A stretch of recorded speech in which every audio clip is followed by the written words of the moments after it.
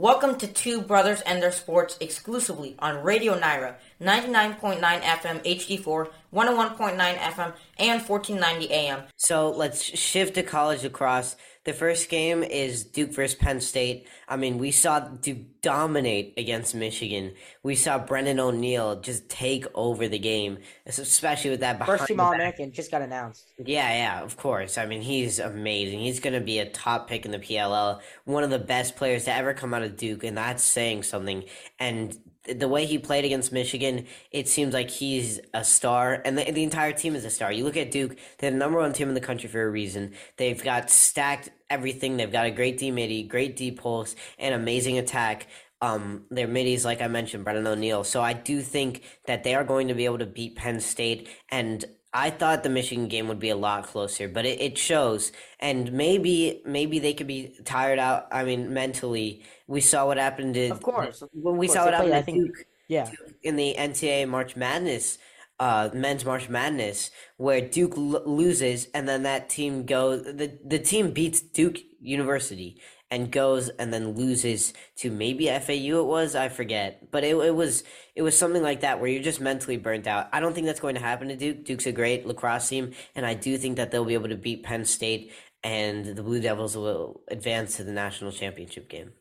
Yeah, I agree. You talked about it. I think they just got to be attacking on the offensive side. Once they get into the opponent half, and in this game it'll be Penn State, they got to attack. They got to bring the tactic that's worked for them is bringing Andrew McAdory out of the box, becoming a short stick midi with him, and he was a game changer. Now, obviously, they didn't start that game against I can't remember who they played in the first round, but I can't remember. I think maybe Bryant was the other side, but they played.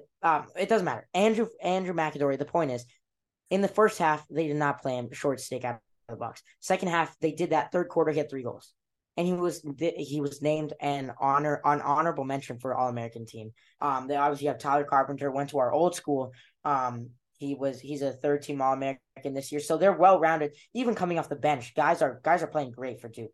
I think they do beat Penn State. Then moving on to the other side, this is a tough game. UVA Notre Dame. Notre Dame played great. I predicted Hopkins to beat Notre Dame. We'll see what happens now, but I think that UVA, amazing team, top 2 in the country, always contends for number 1 every year. They were just behind Duke. I think that UVA wins this game, and then that puts a UVA Duke final, 2 ACC teams, both state borders. And if I have to pick a winner for that, actually, wait, Arsh, who do you think is going to advance? Yeah, so I'm actually going to disagree here. I picked Virginia to lose in a very close game last round. They ended up winning by a large margin, obviously. 3 goals, yeah. Yeah, that's a pretty I know. but a lot better than what I predicted. I thought it would be a nail biter. In lacrosse, obviously, goals can be scored incredibly quickly with the Fogo. But anyway, I'm picking Notre Dame, and it's not just because of their really nice chrome domes. It's just the fact that they're a great team. I think these are very equally matched teams going into the NCAA tournament. It's almost like March Madness. Literally anything can happen, especially in lacrosse. The game can be turned around like this. 5 goals can be scored by one person in like 5 minutes, and the whole game is turned around. Someone will just take over the game, and that's what we've been seeing. We've seen these college lacrosse players just take over the game. That's what I think is going to happen. All it takes is one coaching shift, too. Right. It takes one strategic plan to work. It takes one coast-to-coast play to hype up the entire team. It takes one thing, and I think that's the special part about lacrosse. That's why lacrosse is such an up-and-coming sport. And in my pick, you see all these college guys. This is what they've been doing. They've been taking over games, showing who they are. Lacrosse isn't one of the big sports, but obviously, like I said, it's really a special one because of what I just said. So anyway, I think that's going to happen in this Notre Dame game. Not that Virginia can't take over, but Virginia is literally like you said, one of the top teams in the country. So is Notre Dame. Notre Dame has maybe the best defensive deep pulls in the game. The Kavanaugh brothers too, both insane forces there. Yeah, I don't think that. I think they're going to be the guys. I think Notre Dame will be the guys to take over UVA, and I think UVA is going to be left behind. I don't think it's going to be a big margin, but I think it'll be close, and that leaves me with Duke versus Notre Dame.